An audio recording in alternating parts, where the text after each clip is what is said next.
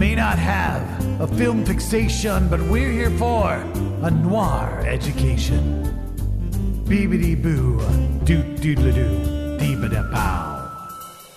Welcome to A Real Education Noir, episode 50! 50! Oh, yeah! I am Melissa, and I am here today with Allie. And sadly not Tanya. There was some miscommunication, but instead we have our original third, Wendy! Wendy! Wendy is here! Wendy is Flashback here. episode. Yes. Hi, Max. Max Thank is you. excited to have you too, Wendy. Max, I'm excited to have Max. Come here, Max. Max, Good boy. Max likes Wendy. Max likes everybody. He does. But he especially likes Wendy. He does. He's got good taste. He does. Oh, Ah! He's so excited. Yes, you're a good boy. Podcast. Very good. Okay, good. So, dear listeners, now that we've got the dog calmed down, we are going to be watching a movie called Double Indemnity. Which is one of the world's great film noirs, which is a good thing for a film noir podcast. Yeah, seriously, you're doing a film noir podcast and you haven't covered Double Indemnity. You should do that at some point, and this is the perfect time. Yeah, because Allie hasn't seen it. I've not. I actually know, literally nothing Sweet. about Double Indemnity, except for the fact that it is a title, it is a classic. That is it. Yeah. I don't know who's in it. I don't have any idea what the plot is. Oh. I am coming in completely this is utterly fantastic. blind. The only way I could be less informed is if I didn't know it existed at all. Mm-hmm.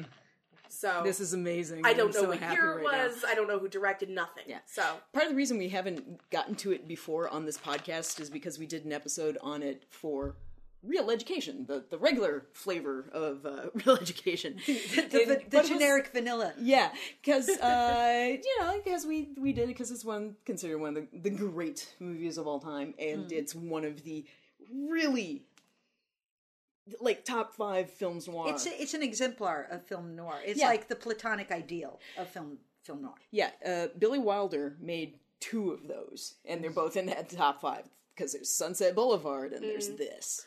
Now I'm super excited because I love the hell out of Sunset Boulevard. Okay, good. You've seen Sunset Yes, Boulevard. yes. We went to the Heights and saw it. Yes. It was delicious. balls. So delicious. Yeah. So good, so good. So I won't say anything else. Nope. Because this is 1944. This is right in the middle of film noir era. It film noir so hard, and you're gonna love it, Allie. Okay, so dear listeners, if you haven't seen Double Indemnity, please go see it. Yes, and it's available one of for my rental. Favorite tropes / concepts that gets explored in this type of movie. Say no more. Yeah, we'll talk about that after. But I just want to when Convergence did a film noir themed con, Cinema Rec showed this film, and there was actually somebody who was like, "That's not science fiction." I'm like, "That is film noir, and if you're a film geek, you should have seen it. So shut up and sit down." Yes, yes, very true. Because I'm me. So let's get to the... Yeah, we should. So, dear listeners, we will be right back after this lovely musical interlude, probably by Miklos Rosa, who did the music for the movie.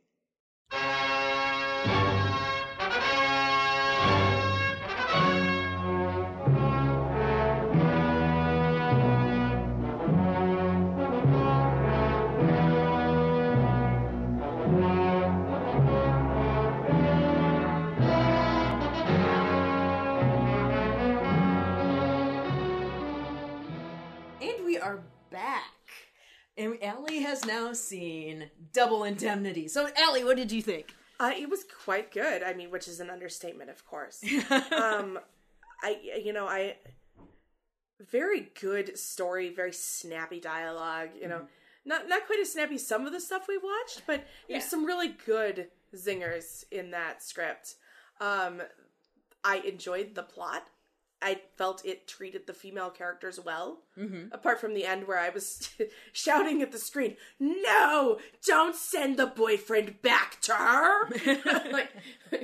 I know he's innocent, but don't send him back to her. He's gonna abuse her. He's innocent of the crime, but he's not an innocent person. No. Yeah. No, it's only a matter of time before he does something bad. But, or bad to her specifically. Yeah. So that part I was a little less than thrilled about. But I was pleasantly surprised that they did not have the twist be that he fell in love with Lola. Because I really thought that's where it was headed, that he was going to be, I've fallen for Lola, she's such a sweet kid, and now that I know this thing about Phyllis, I can't trust her anymore, and I realize how terrible she was, and I shouldn't have gone in for this, so this is why I must do it. I thought it was going to be because he changed his allegiance. Oh, no. And instead, he does it purely because he kills Phyllis purely because he wants to get away with it. Yeah. Because he thinks he has the best shot of getting away with it. And his conscience catches him at the last moment when the fall guy shows up. Mm-hmm.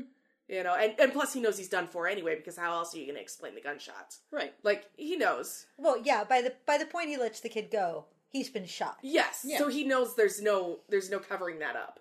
Yeah, there's no covering up the fact that I got shot, how I got shot, why I got shot.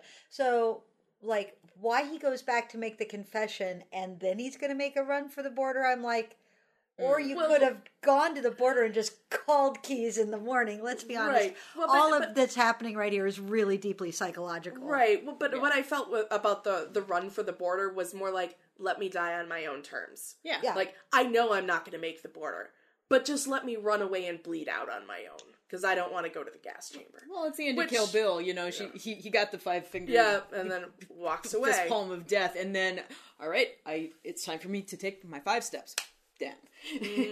Yeah, except that he doesn't even get that ending because of the Hays Code. Yes. Yeah, he can't just He can't die. even win by dying. Yeah, he has to face the music. Mm-hmm. Oh, it's so juicy. It's so very juicy. It is. Oh, it's one of my favorites. I love a good con gone wrong. Yeah. So this particular trope is like, the quintessential con gone wrong noir trope. That's what I meant earlier. It's like, I love it. Mm-hmm. Mm-hmm. I liked this particular take on it because they're both still just terrible people. Yes. He may have started out okay, but he kind of fell into it, and it's clear, like, maybe had you never met her, you never would have done something like this, but you had the capacity for it. You had a certain moral flexibility all along. Because you wanted to put your dick in it. Mm-hmm. Like, oh, I'm in love with you because I saw you. What? She doesn't even have Lana Turner's legs. Come on. You can't be in love with her. Well, she smelled like honeysuckle. Her neighborhood smelled like honeysuckle. Yeah. Death smells like honeysuckle. Death smells like honeysuckle. It's the name of my memoir. That's a good name. Right? It is. Right? Yeah. Or it's my Birthday Massacre cover band. I mentioned while we were watching it that I love the one thing I miss about our more enlightened times in terms of cigarette smoking is these days cigarettes, the visual shorthand of cigarette smoking communicates a different message. Mm-hmm. But in those days, like, there's something about the way a character would just dangle a cigarette out of their mouth. The way they would smoke informed you about the character. Yeah. Yeah. Whereas... Because everybody smoked and it would just be like, well, this type of character smokes like this type of character smokes like this. And these days... what type of characters smoke and the shadings on that have been greatly reduced. Yeah, it mostly means like this person is it's usually addressed in a way that it's like this person knows they shouldn't smoke, but they do it anyway. They're a rebel or whatever, or they're antiquated, stuck in their ways. It's usually like a curmudgeonly type of trait at this point. They're clearly an unhealthy personality. Yeah. So we're gonna have you smoke. Or it's a teenage rebel. Yeah. That's very few tropes in between, very so few So exceptions. you don't get the dangle anymore. Or you're low income. Mm-hmm. That it's also a class thing. Oh, it's like, very much so. The middle class people still smoke because what do they care? It's completely different connotations. But we don't get that tough guy smoking anymore, and I kind of miss it. And there was so much communication just with the smoking in this particular movie. Yeah. Like, especially like the end, he takes out the crumpled, bloody cigarette and... Well, I mean, how many times does he light, strike a match with his thumbnail and, like, the smoking is how he gets rid of Mr. Medford. Mm-hmm. What a great character. Yeah. But Hallie and I were sitting there like, no. Oh, you're such an amateur. No, this is where you do this. Mm-hmm. This is where you do this. Like the dude on the train who's like, have I ever seen you before? That's the part where every time he comes up with the way he could have seen you before, you go, yes, that could be it. That's why I look familiar to you, because it's not that you saw me on the train impersonating the dead man. Yeah, it's like, okay, the first two, it's like, okay, can you prove that you've ever, like, if people know that you get seasick, okay, definitely can't say I went fishing. Like, okay, I can't do this one, can't do that one. I might have cousins in Corvallis. There's a family resemblance. Like, all he had to do, and it would have been, yeah, the car dealer, he looks a little bit like you. Done. Problem solved. Right? Yeah. Yeah. Do we cover the plot real quick? Nah, we don't need to. Okay. We're just assuming at this point the listeners. This one's easy enough to get their hands on. Yeah, if they haven't watched it, shame on them. Yeah. But it's quite famous. Yeah, so. And in terms of structure, it's so classic and like, well, here's where I'm admitting things. Now we have the flashback where you see the whole sordid tale and my voiceover that explains all along how I was so foolish. Very Sunset Boulevard. Yeah. So, very. Very. And, and the housekeeper. Let us all pause to remember the housekeeper. Yeah. Yes. A sass. Yes. Well, when will he be back? I don't know. When he's here. Is that good enough for you? Does that help you out? If that's useful to you? Yeah, if that helps you out. Where's the living room? It's through there, but they keep the liquor cabinet locked. That's okay. I carry my own keys. That is my favorite line in the whole movie, and I hope I have a chance to use it in real life. Like, I know it never will, except maybe at a MegaCon. Oh yeah, the bar's locked. That's okay. I got my own keys. Oh yeah, I carry my own keys. Okay, so let's talk briefly about the ending. Is Barbara Stanwyck trying to play him even at the last minute, or did she really just have a moment of realization that she loves him? Nah. She is either trying to play him one last time because she's like, I don't dare fire another shot. Because I could easily see that, like, I've already drawn too much attention. Another shot is going to be bad for me. So I could see that, or it's, okay, I have lost my nerve because I haven't had to actually shoot somebody before. Right. I've never had to willfully kill somebody. I mean, setting somebody up with pneumonia to die is willfully killing somebody, but it's not holding the pillow over the face and watching them struggle, you know? Right. It's neglect. Like, oops, I neglected my duty, and that made things worse. You don't have to watch somebody die. Oh, I left the windows open and I'm going to leave the room. Oh, dear. Oh, she might have done that herself because she was burning up. I had no idea, you know. I got so mad. The hat. Fitting the hat for the veil in advance. Idiot. You idiot. You deserve to be caught. Like, sit there and doodle. Yeah. And then burn it in the fireplace. Yay, he's about to die. Burn it in the fireplace. Yeah. You really need to get your yayas out. But, really? Yeah. But, so I feel like she was just trying to play him one last time, and then, or accepting that she was done. That regardless... Oh, that character was not going to accept that. No, I don't buy that. Because I would almost have accepted, okay, this is the end of the line one way or the other. And just being like, okay, yep, hold me. Which made me kind of think of the Sin City, where the contract killer, and he holds the woman close, she knows she's going to die, and then he does it. Yeah. And that's what that scene, for me, was like, oh yeah, it's a lot like that. So I kind of saw that because Sin City informed my... Oh yeah. Would color my opinion of, that's an interpretation for that scene. It's not a bad interpretation. That's not, I totally agree with...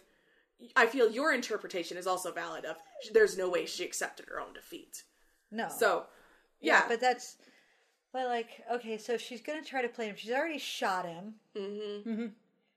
She chooses not to outright kill him. Like, she might just have come up with another plan, like, when Fazzetti gets here, we can make it look like he shot you. Yeah. And then we'll shoot him because it was self-defense.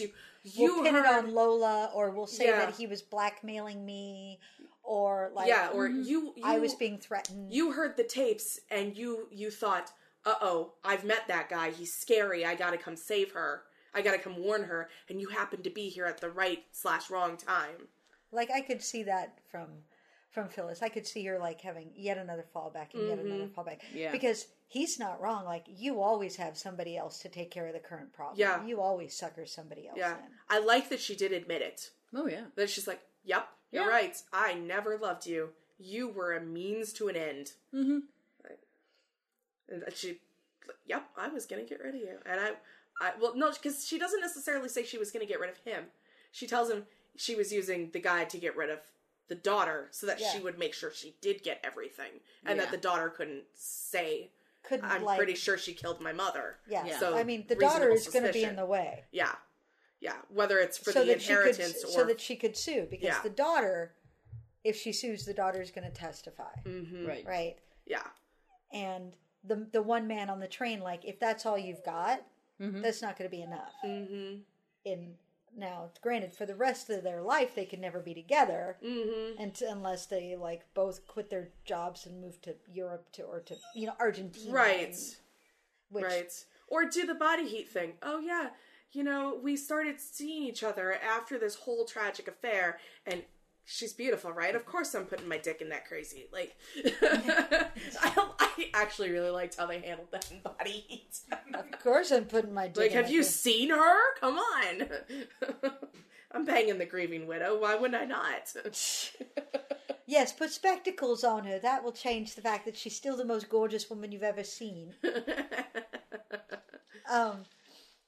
Okay, we have not briefly mentioned, by the way, listeners, Edith Head. Yes. Edith Head. Oh, and like her touch. She drapes so well. Yeah. I mean, and there's that one secretary suit with the little points. Yeah, which I think I've seen in other Edith Head costumed films. And, something very similar on another secretary. Because as soon as I saw it, I'm like, I've seen that outfit before. Oh, yeah. Or styles are iconic. They repeat. But it's just like, I've probably seen this in another film that Edith had costumed. Oh, that one high-waisted pantsuit. Yeah. Oh, yeah. Very nice. That dress that she had with the, the floral top and the black skirt. Oh, God, that was gorgeous. Listeners, there is a disc out of Roman Holiday that's a beautiful restoration. I think I picked it up in a cheap bin for $5 of Roman Holiday with Audrey Hepburn, but one of the extras on that is a short mini documentary on Edith Head. You should seek it out because it was really good and informative, and I found out things that I did not know about Edith Head, and it's always just great to look at her because she looked magnificent with her dark bob and her dark glasses and her very confident postures of yes, I'm Edith Head. I'm Edith fucking Head. And she knew how to suck up to stars. Oh, she did. Oh, she would suck up to stars, so stars would be like, no, I want Edith to costume me because she makes me look good. And it's true. She made everybody look magnificent. Yes. I kept thinking while watching this movie, I've seen this movie dozens of times, but only just recently I saw the movie that Barbara Stanwyck made just prior to this called Lady of Burlesque, which was written by Gypsy Rose Lee. This is an interesting film. Oh, shit. It's this weird little backstage comedy, drama, mystery thing. Well, and everybody, okay, if you don't know this, Gypsy Rose Lee, listeners, is a famous burlesque star. The musical Gypsy is her life story. Yes. And so she made a movie starring Barbara Stanwyck, and it's this wacky, bizarre thing, and a big cast of women in weird costumes.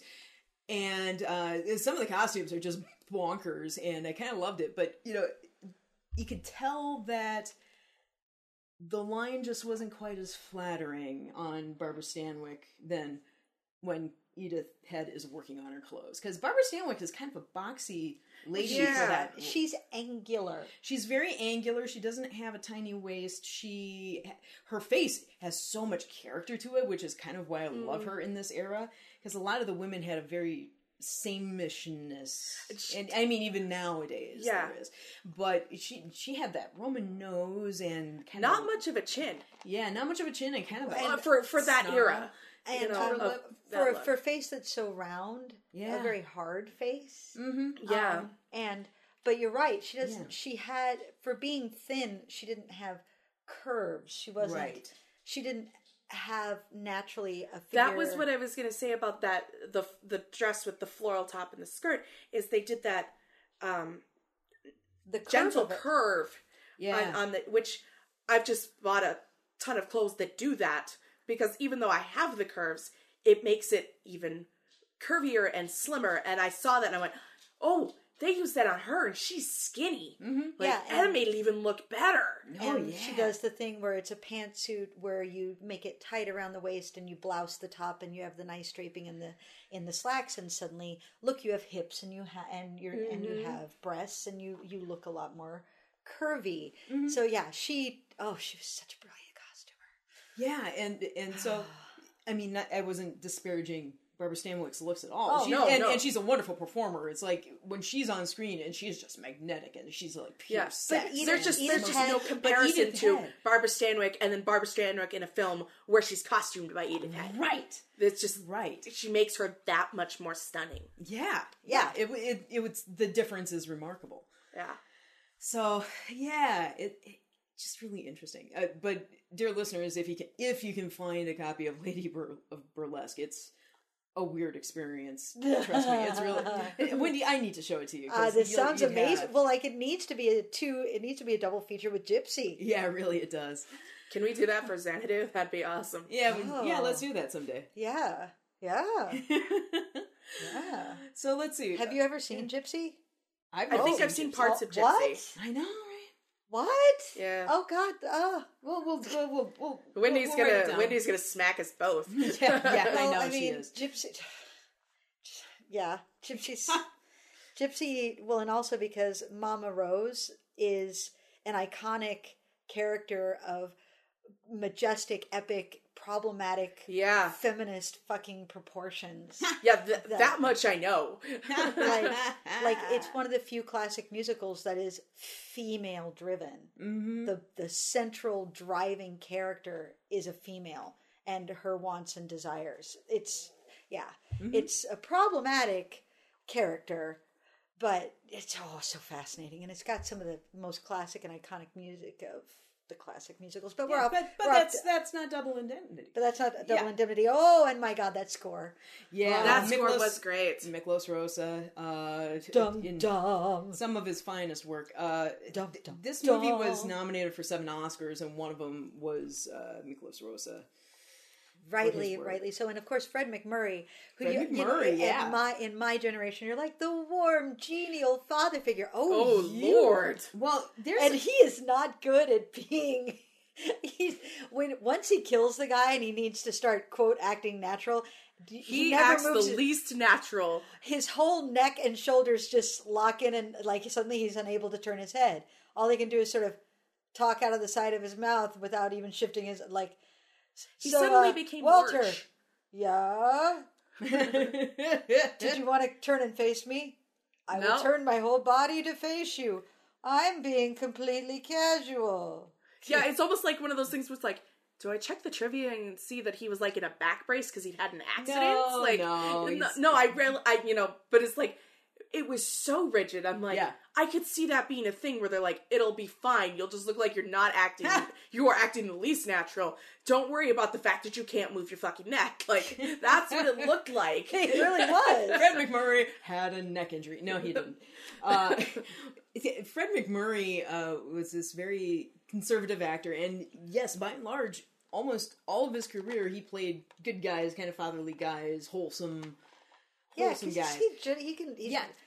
warm and likable. 2 of his most notable roles, both for Billy Wilder, those are the 2 that he's kind of down and dirty for. And so it's this one, and when he comes back and does The Apartment. Oh yeah, yeah. Oh God, yeah. As the boss in The Apartment, because he's a jerk. He radiates sleazy really well. The way he's checking Barbara Stanwyck out, the way he's not flirting like I think you're pretty. He's like flirting like I feel like I'm going to take you to bed. I feel like you're cheap and you'd do that. Yeah. He's like, I took one look at you. You came out because you'd been sunbathing, so I've already decided that you're... Well, and to be fair, the fact that she did that on... within visual... Yeah. I mean... And wearing a towel. Yeah, that's that crosses a lot of lines for that age. Yeah, for sure. Mm-hmm. So it's like, how much of that is just... That's who she is. Like, I don't give a fuck. Because, like, it's 2017, and if the doorbell rang and I decided to answer it in a towel, you would be justified in going, What the actual fuck? Mm-hmm. My fiance answered the door today in his sleep pants and full bathrobe, and the FedEx guy was uncomfortable. Mm-hmm. You couldn't see any skin. It was hilarious. Like a bathrobe, like answering in a bathrobe, I would be like, it's 2017, whatever, I've got no right. Like answering in a towel. Yeah, no, but I'm saying, like, even a bathrobe was enough to make, somebody like, and it's a man in a bathrobe and pants. And it's 2017, so not even a woman in a bathrobe or a towel. In the when was this, 40s? 1944. Yeah. Yeah. Oh, I'm going to totally come within view of a stranger at the door. A strange man. Mm-hmm. It's like, wow, that's saying a lot. Yeah. What's all this that you've got written down? Oh, there's a ton of stuff. So, Billy Wilder was just hitting $1 million throughout this whole decade, and so like the following film he did after this was Lost Weekend. Oh shit! Yeah.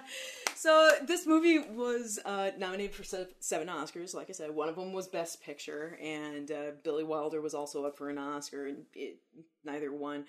And oh goodness, now I can't remember which movie actually won that year, but I'm gonna get it here. No, maybe I didn't write it down. Bummer.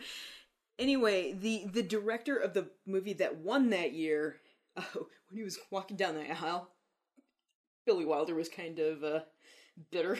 He tripped him. Oh my god! I love you, Billy Wilder. That is salty. Damn. Which is hilarious because the following year, when Lost Weekend was up against that director's movie for that year, Lost Weekend won, and so Billy Wilder got kind of his Oscar that way. Okay, brief side note. You know how sometimes you think about, if I had a time machine, like what would I do? And you always think of going to famous things. I would go to the Oscars and I would travel back in time and buy all of those clothes. Yeah, right? Yeah. Right? But wouldn't it be fun to just go to the Oscars, like, for each of those years and just, like, sit at a table and be like, I'm just here with, look, there's Billy Wilder. I'm going to go to the bar and I'm going to have a drink with Billy Wilder. I'm going to drink some fucking whiskey with Billy Wilder. You know what? I would go to parties with Carrie Fisher. Fuck yes. Yeah. Yes, I would. Anyway, but sorry to get us off topic. That's okay. Because okay. You told that story about the Oscars. I'm like, I would fucking love to party with Billy Wilder. Uh-huh. Yeah. Although he was kind of notorious for being a little hard to work with. Actually, a lot hard to work with. But that doesn't mean he wouldn't drink whiskey and be fun to shoot the shit with. That's true. I don't need to work with a man. I feel like he could snark. Yeah. It's true. I feel like he would, like, it was kind of bar chat with Billy Wilder would be like, quite a thing. Yeah. So part of the reason that the dialogue was so snappy is because Wilder wrote the script with Raymond Chandler. Oh, that makes so much sense now. Yeah, I missed that. They hated each other. Oh shit! They hated working with each other, but they both kind of recognized, like, shit, we're doing well together. God damn it! And oh my god, that line you wrote is brilliant. Well, clearly the only thing for me to do is come up with something more brilliant to answer. Shit, that one was good too. God damn it. Well, let me backtrack. The original book that this was based on was by a gentleman named Kane, James M. Kane, who we've talked about on the podcast before because he also wrote Postman Always Rings Twice. And Mildred Pierce. Yeah, right? Juicy. And so, first of all, Chandler agreed to work on this even though he thought Kane was a hack. So they called up Chandler to help write this script, and he was going to, I'll only do it for $150 a week, or something that he thought was a princely sum. And the one of the producers said, we were thinking more like $750 a week. And he's like, oh, okay, I'll take it. That's a dumbass producer. By the way. Or dumbass Chandler really lowballing himself, and the producer's like, oh, we can't have you do that. Also, we do need to, you're going to eventually find out, no, we should just pay you. Yeah, we should just pay you because Wilder's bitch to work with. No. So the two of them just didn't get along, and Chandler's there were days when he didn't show up on set, and he's like, I'm not going to show up because Billy Wilder is so disrespectful for me. And he had like this litany of things that bothered him about Billy Wilder. Wow. One of them being, he sticks his baton in my eyes, which I go, wait, yeah, why what? did Billy Wilder have a baton on set? Right? What was he doing? Is this a euphemism? Was he code? Well, it was the hate. You know. But like was he just like tap, tap, tap? Go, go, go. Like, was he conducting the technicians? No, maybe he had like a writing crop. No! No! Suddenly I'm picturing Otto Preminger, right? Yes. Oh my goodness. Stop. No, it is not acceptable. Not acceptable. Not acceptable. Wilder's fairly similar to that, actually. Yeah. So, and so the big day that Chandler didn't show up on set and like turned it. Now these are my demands, and I demand an apology. And the producers are going, "Oh God, Wilder's never gonna apologize." But this was like the one time in Wilder's career where he actually just went, "No, we need Chandler," and he apologized and decided to be a little nicer. Wow. Yeah. Damn. So Chandler, also during this, he really, really, really wanted to rewrite the dialogue from the book. And Wilder was going, "No, we're going to use the book, the dialogue mostly in the book as written." And Chandler goes, no, you can't do that. That it's not going to sound right. And not that Chandler really knew much about making movies. Wilder definitely did. But Wilder kind of set up an experiment. He took one of the scenes that Chandler wrote, and then some of the dialogue from the book, found some actors to just read both of the scenes, and he goes, "Oh, shit, he's right.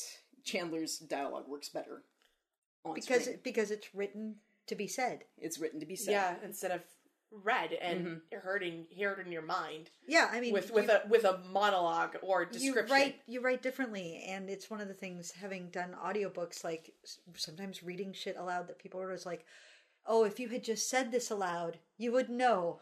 Yeah. That nobody would ever say this. Yeah. Because you can't get these words out in this order. Yeah, right. it doesn't flow. It doesn't sound well, good. And because you're also writing to give a lot of information that you would normally get visually. Mm-hmm. So when you're talking to somebody, the way you write. So no, that's brilliant. And I love Chandler for being like, "No, that's not, people don't talk like that." Would that it were so simple. Yes. Yes. Trippingly on the tongue. Would that it were so simple. What are you hanging up on here? What does he eventually say? It's complicated. It's complicated. I need to rewatch that scene. I need to watch that whole movie again. That whole movie. Dear listeners, Hail Caesar. Hail Caesar. Hail Caesar. God bless that. Arden Ehrenreich. Arden? Arden. Anyway, Ehrenreich. Ehrenreich. Oh, God, so brilliantly funny. So funny. So funny. Anyway. Now James M. Cain, being the author of the book, absolutely loved what they did with the script. Good. He loved the adaptation, and he went to see it several times. Good. And the changes that they made over and above what his book did, and it's like, if I thought of that, it would have been in the book. That's amazing. It's like, oh, yay. That's always really nice to hear when it's like the author appreciates the transformative work. Well, and also that an author appreciates, of course you have to make changes. Right, yes. That it can't be exactly like you wrote it. Mm-hmm. Yeah. Now, the book was actually based on a real case. Oh! Yeah. So, James M. Cain used to be a journalist in New York City. Aha. And he based it on a trial he once attended. So this happened in 1927 in Queens, and a woman named Ruth Snyder, had a boyfriend named Judd Gray, and they basically conspired to kill her husband Albert. But before doing that, they took out a big insurance policy with a double indemnity clause. And so the policy was for $48,000, but paid out double if death by violent means was. That's so what smart. Did they do? So, oh God. So, first of all, there's so many weird things about this. So Judd Gray, the boyfriend, was a corset salesman that she had met, and so they started an affair, and she started having ideas of killing her boyfriend. So I don't know how she met the insurance salesman that they conned into surreptitiously taking out the policy and forging parts of it, so they had the policy on file. They then, I think it was 7 times they attempted to kill the guy, and it never worked. Oh wow. My God. Or at least, and this is according to the boyfriend, it's like Ruth tried to kill him several times and he always survived or something happened. And so I want to see like a dark comedy about that. Yes. But finally in March 1927, Judd Gray and Ruth Snyder garroted the husband and stuffed his nose full of chloroform rags and killed him. And then they tried to dress up the scene like it had been a violent robbery and so on and so forth, and then reported it to the police. And the police, being police, investigated, and they found some of the stolen stuff inside the house hidden. Wow! I'm sorry, I'm rolling my eyes, which Right? makes for great radio. But I feel like the silence, spoke for itself. I think you can hear my eyes rolling so far back into my head that they went off into the stratosphere. Yes. What the hell? If you heard Max whining, he's like, wow! Like the eyes rolling. Dude, you're so dumb! So yes, they were quickly identified as murderers, and they were convicted. And so, Ruth Snyder was put into Sing Sing and executed by electrocution. She was, here's the story of her execution goes like this. The New York Daily News, this was a huge, sensational crime, so of course they wanted photos of the execution. Not that the prison would allow that, so the New York Daily News said, well, all of our photojournalists are known by the prison, so we can't send them in because the prison will just throw them out. So they contacted one of the guys in Chicago who worked for, I believe it was the Sun. No, he worked for the Tribune, Tom Howard.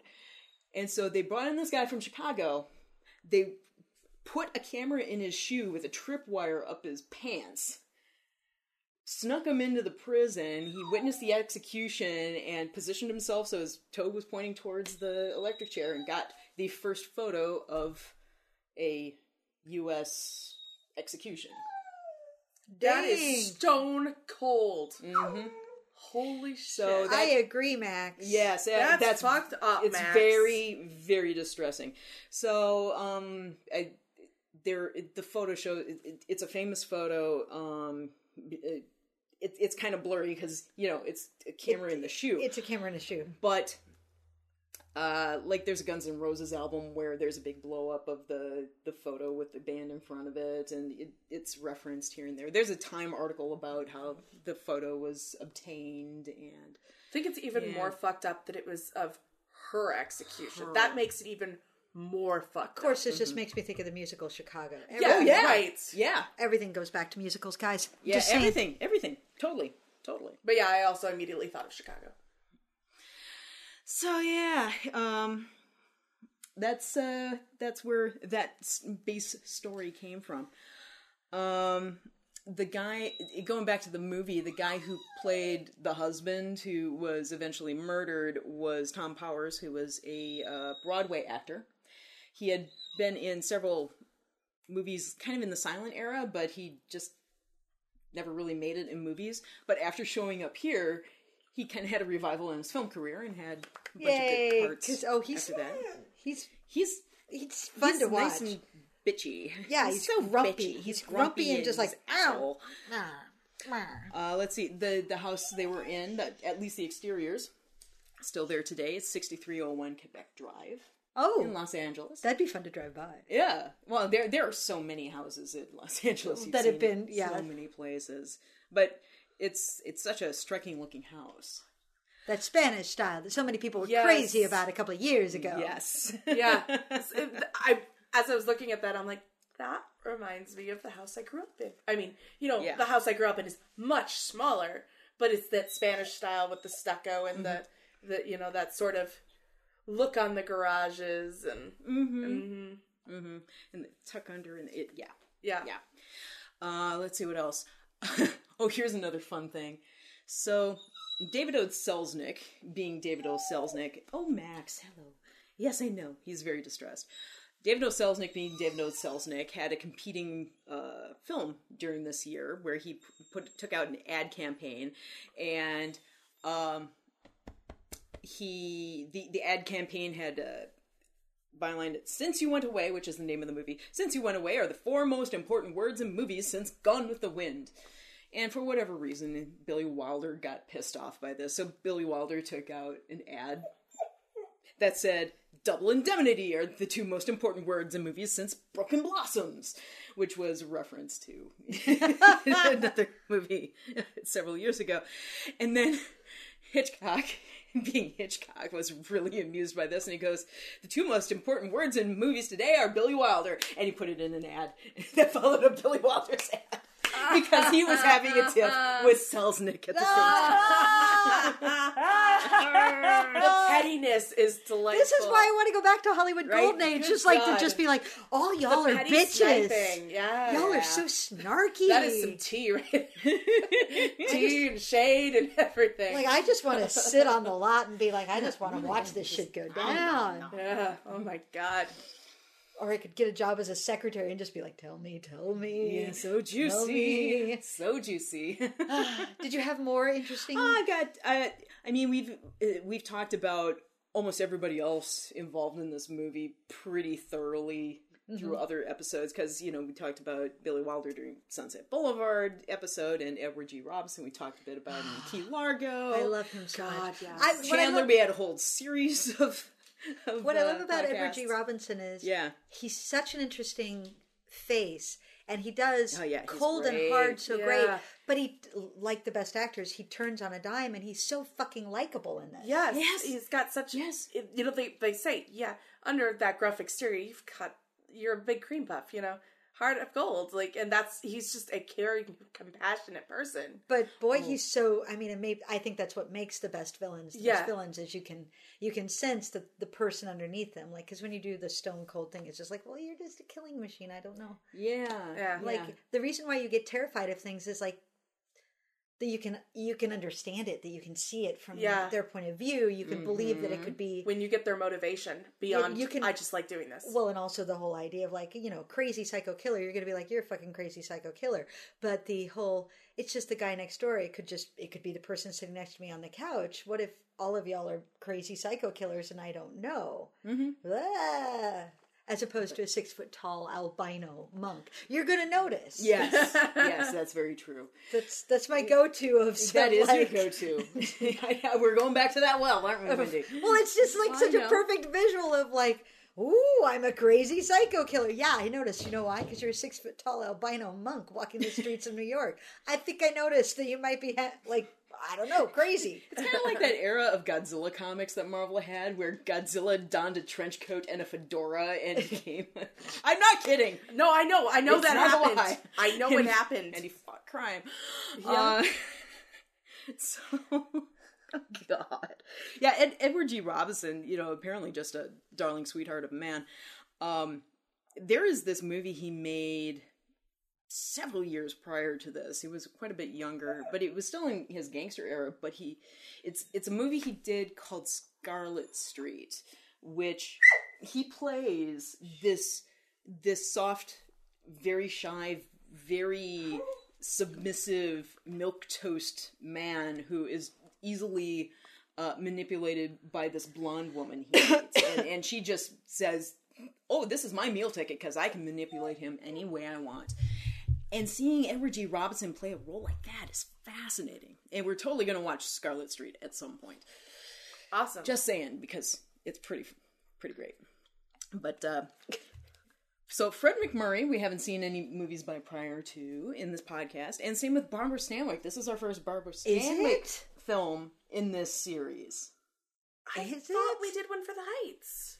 No, I don't think we ever did. Oh, okay. Yeah, Stanwyck, I don't think we've ever seen her. She's an interesting actress. She's a fascinating actress. Yeah, she's like the so Lady Eve and Sorry Wrong Number and Strange Love of Martha Ivers, The Big Valley, the TV show. Yeah, I mean she's an interesting actress because, you know, she was clearly, I mean, and she's a star, but she's one of those stars where it's like you don't look, your vibe is not the typical vibe, your look is not the typical look, you're not clearly an ingenue, you're not clearly a femme fatale, you're not clearly any of those things. You're wonderfully funny in Lady Eve. Mm-hmm. Like, she's just fascinating because you enjoy watching her, but it's not the engaging charisma of other stars. Like, I find her interesting to watch because I enjoy watching her, and at the same time, I'm always sort of watching her from a remove because she doesn't engage me in the same way. She's compelling because she works really fucking hard at it, as opposed to having that natural magnetism.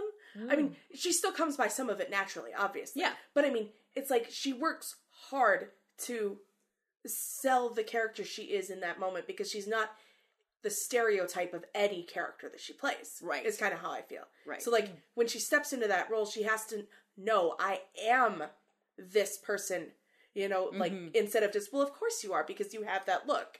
Yeah. You know, whereas, like, you watch a Lana Turner, it's like, well, of course that's who you are. Like, you know, I figured that out the moment you stepped on screen. Lana Turner as a femme fatale is like, yeah, obviously. Because look at you. Yeah, but Barbara Stanwyck doesn't radiate sultry in the same way. Yeah, like when not knowing anything about this film, when she comes out and I'm like, it might not be her idea.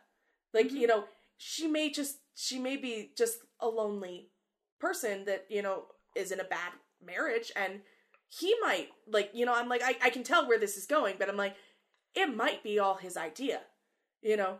But it clearly, you know, very quickly clears that up for me. But I'm just like, I don't know for sure what her angle is going to be, because she doesn't just, oh, well, obviously, this is who you are. I mean, look at her. I mean, look at you, for hell's... But she was, Barbara Stanwyck was a very versatile actress because of this, because she didn't fit a type. But she started out as a dancer at 17 and just kind of worked her way up through the industry. And at one point in her career, slightly after this, you know, she became known as the best actress who never won an Oscar. She was nominated 4 times and never won, and eventually got an honorary Oscar in 1982. Which she got a consolation prize. She got a consolation prize, but John Travolta handed it off to her, and he was like, Barbara Stanwyck, huh? Here's your Oscar. That's adorable. Very happy. So, 1944, which is when this was made, Barbara Stanwyck, according to the U.S. government, was the highest paid woman in America. Huh. Wow. Huh. Yeah. You know, well regarded as an actress, and, you know, worked throughout her career. I think she spent like 59, 60 years working in the film industry. And she went to TV. She was like, I'll take work. Yeah, tons of TV. I got no bit. I am not above getting a regular paycheck. Yes. I like money. I like eating food on occasion. I like $50,000. She apparently lived next door to Joan Crawford for a while, and wow! Like I said, I want a time machine to be a fly on that garden wall. Like, holy shit! Can I just apply to be your gardener for a while? I just want to see what goes down here. I feel like they had to have had beef somehow. Right? Like, your rose bushes are too high. Like, I feel like either that or they looked at each other and went, kindred spirit, let's just hang over the wall and bitch. Yeah. Right. Yeah. Oh my God, how about that, Billy Wilder? You're not kidding, Missy. What an ass. I know, right? God damn it. But how do you feel about Greta Garbo? Right? I want time machine technology. According to Christina Crawford, there was at least one point in their lives where Barbara Stanwyck scaled their fence and, like, stayed with the Crawfords for several days. During the time she was married to Frank Fay, which didn't go well. Like their marriage ended spectacularly when they got into a huge fight and he threw their kid into a pool. Dang! Yeah, not good. Not good. There are some theories that A Star Is Born was based on their marriage. Oh. But Crawford and Stanwyck knew each other from like long before when they were both single and working in Hollywood. And so she climbed the fence to be like, I'm going to just stay I'm with just going to crash here. It's cool. My husband's an ass. Yeah. I feel like Joan Crawford is like, I get it. Come on. Men are dumb. Men are useless. Men are dumb. They're good for procreation only. When you're looking for pleasure, you come to my house. Yes. But apparently she was one of the nicest people you'd ever want to meet in Hollywood. Marilyn Monroe, when they worked together in a movie called Clash by Night. Huh. And Marilyn Monroe was like, she was just the nicest person to me. Nobody else treated me really well. Everybody else treated her like a whore. Yeah, pretty much. And Stanwyck was just genuinely nice. I'm distressed by that too, Max. Yeah, that worries me, Max. I know. Why would you be mean to Marilyn Monroe? Why would you? I know. She seemed like such a sweetheart. Well, I mean, I can't understand if I was working with her and the problems that would come up. That eventually I'd be like, honey, you got some issues that you need to solve, but I do not have the time for this bullshit. Mm-hmm. Yeah, but you know, that's different. Yeah, that's different. But hi, I've just met you. I don't. Your tits are too big. You're blonde. You're clearly stupid. Yeah. Stupid all the way to the bank, asshole. Yeah. Boy, so, there are so many Hollywood. Things we could talk about. But but she's not in this movie. We should wrap this one up. We should. Just quick. Fred MacMurray. Also, it's interesting to me that both Fred MacMurray and Barbara Stanwyck were like really, really conservative people, like really, really Republican during this time. So seeing them both be in a movie like this, they really had to get talked into. Oh yeah, playing these two roles because conservative in that time was wholesome. Very, very wholesome American values because we're America.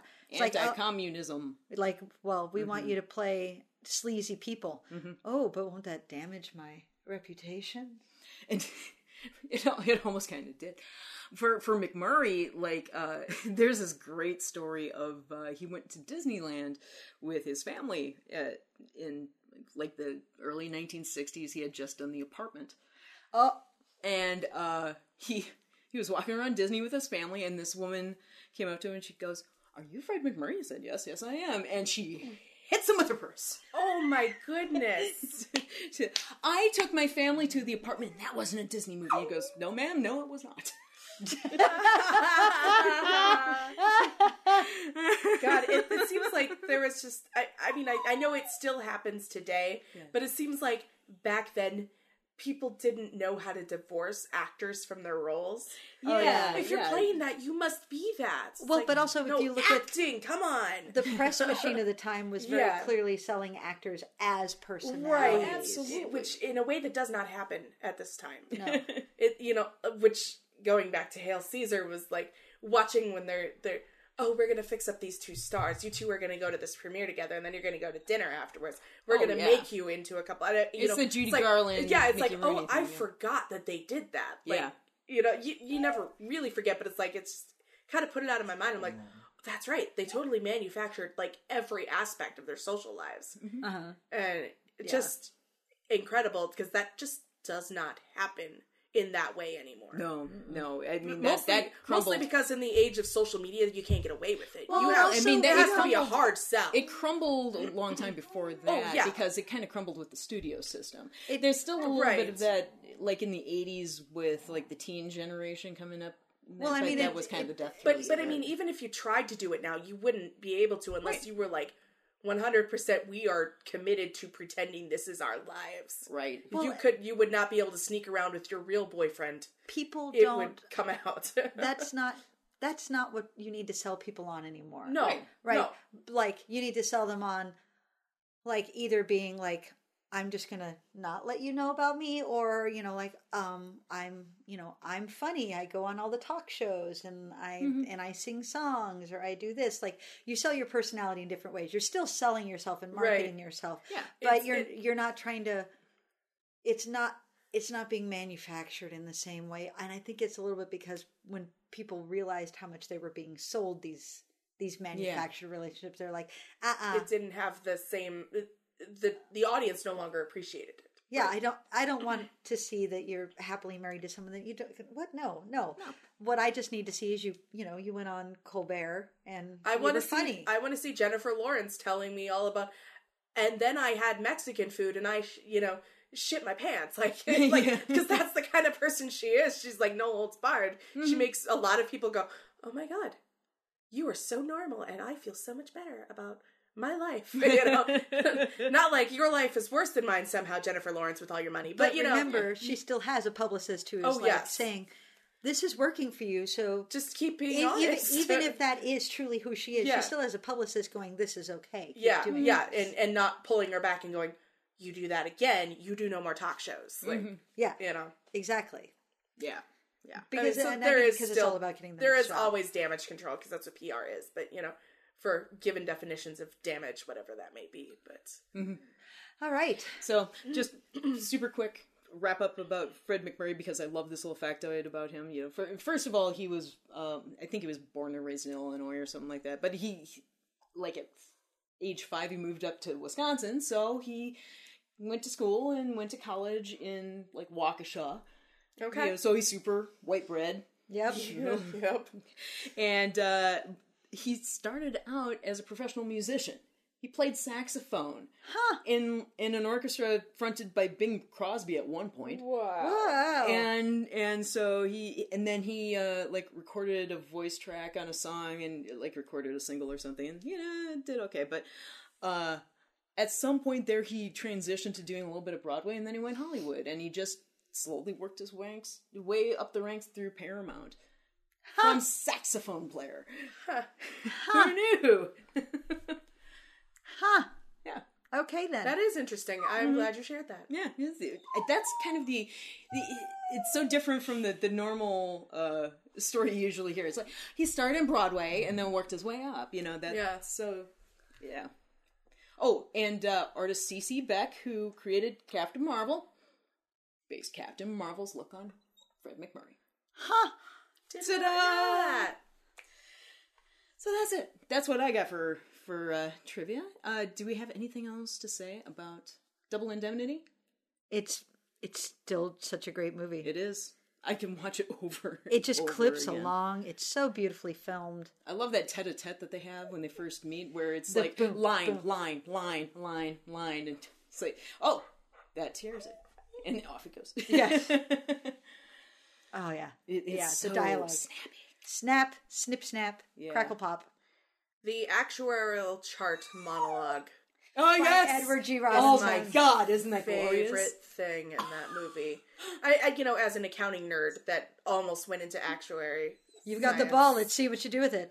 Well, you fumbled it in at the end zone, then you handed it off to the wrong person, and you did a 40-yard loss, and now it'd be great if you could pick it up so you could do something with it, because you've just completely screwed the pooch. Because if you actually knew what you were doing and you'd ever read a table on statistical analysis of suicides, then you would... Yeah, and then he just goes off in all the different ways, and this is not one of them. Yeah. You would jump in front of the train. Not off the back of it going 15 miles per hour. Yeah. Because you would know you would not die. No, right. This is clearly not a suit. You completed it. Well, and the way the snap of, next time I'll rent a tuxedo. Yeah, yes. After he makes that comment about, I didn't realize, are you uncomfortably warm today? Like, and are you drinking this? Drinks his drink and walks out. Well, yeah, because the scene listeners, the boss calls him in. He walks in the boss, because Edward G. Robinson, he's in a full 3-piece suit without the jacket, but he's still got his vest buttoned up, his tie snugged all the way up, right? It's just that he has his jacket off, and his boss is like clearly snarking at him, like, is it uncomfortably warm today? And he looks down and he's like, and Edward G. Robinson, I didn't know it was formal. Yeah. And I'm like, oh, snap. Oh. And so that's why he gives the line at the end of like, next time I'll rent a tuxedo. I love you, Edward G. Robinson. So great. He's so great. Oh, he's so fun. I like him so much. So I'm going to have to go on an Edward G. Robinson tear. Yeah. That would be fun. Yeah. That'd be a lot of movies. It'd be a lot of movies, but so very good ones. And then you'd end with Trumbo. Yes. Trumbo. Yes. No, it's just a double feature of Trumbo and Hail Caesar. Yes. Oh, yeah. That's a sweet spot right there. Yep. All right. We should wrap it up because Max is so insistent that we wrap it up. Okay. Yeah. So, dear listeners, thank you for joining us for episode 50. We will return in a couple weeks with an episode on body heat because, femme fatales, right, Max? Yes. Yes, right? Don't stick your dick in crazy. Don't stick your dick in crazy. In the meantime. You'll wind up dead. Yeah, right? Max agrees. So, I've been Melissa, and I've been joined by Allie. And Wendy! So thank you, dear listeners. That was awkward. We hope you enjoyed our film fixation. We'll see you next time on A Noir Education. Da-doo, ba-doo, ba-doodly-doo, ba-doodly-doo, doodly-doo-doodly-doo. Thank you for joining us for A Real Education Noir. New episodes arrive on the 7th and 21st of every month. You can find our podcasts and social media feeds on our website at realedunoir.com. Special thanks to Tim Wick, Jeffrey Brown, and Chad Dutton for our theme music. If you like our show, you might also like our parent podcast, A Real Education, which discusses all genres of film. You can find it on the web at realedu.com. Thank you for listening. Until next time. You ought to take a look at the statistics on suicide sometime. You might learn a little something about the insurance business. Mr. Keyes, I was raised in the insurance business. Yeah, in the front office. Come now, you've never read an actuarial table in your life, have you? Why, we've got 10 volumes on suicide alone.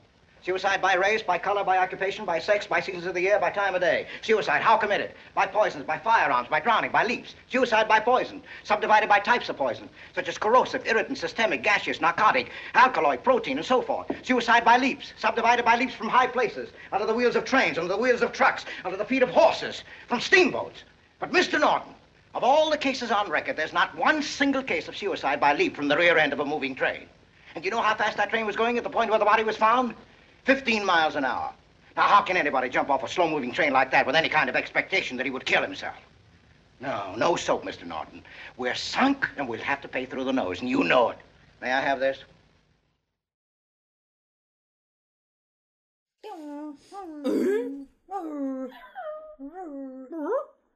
Okay. He's just looking at us like, what are y'all? What are all y'all doing? He's just like, bless your hearts. Hold it. Max. What's that? Yeah! Spock! Yeah! Good boy. Good boy. Good boy. Max is a good boy. Good boy. Hey, Max. Fist bump? Close enough. Good boy. Good boy. Yes, good I'm boy. A good boy. He's a good boy. You are the best boy. What if I am a good boy? You are the best boy. Good boy. I'm on the sound crew? I like you so much. Best friend with Gaffer. I like you so much. We'll get another dog. We'll name him Gaffer. Oh. Gaffer to go with best boy. Do you not want a buddy? Oh, you like being only dog, don't you? Yeah. You like going visit buddies. Buddies are good for visits, but they take away attention in the home. That's true.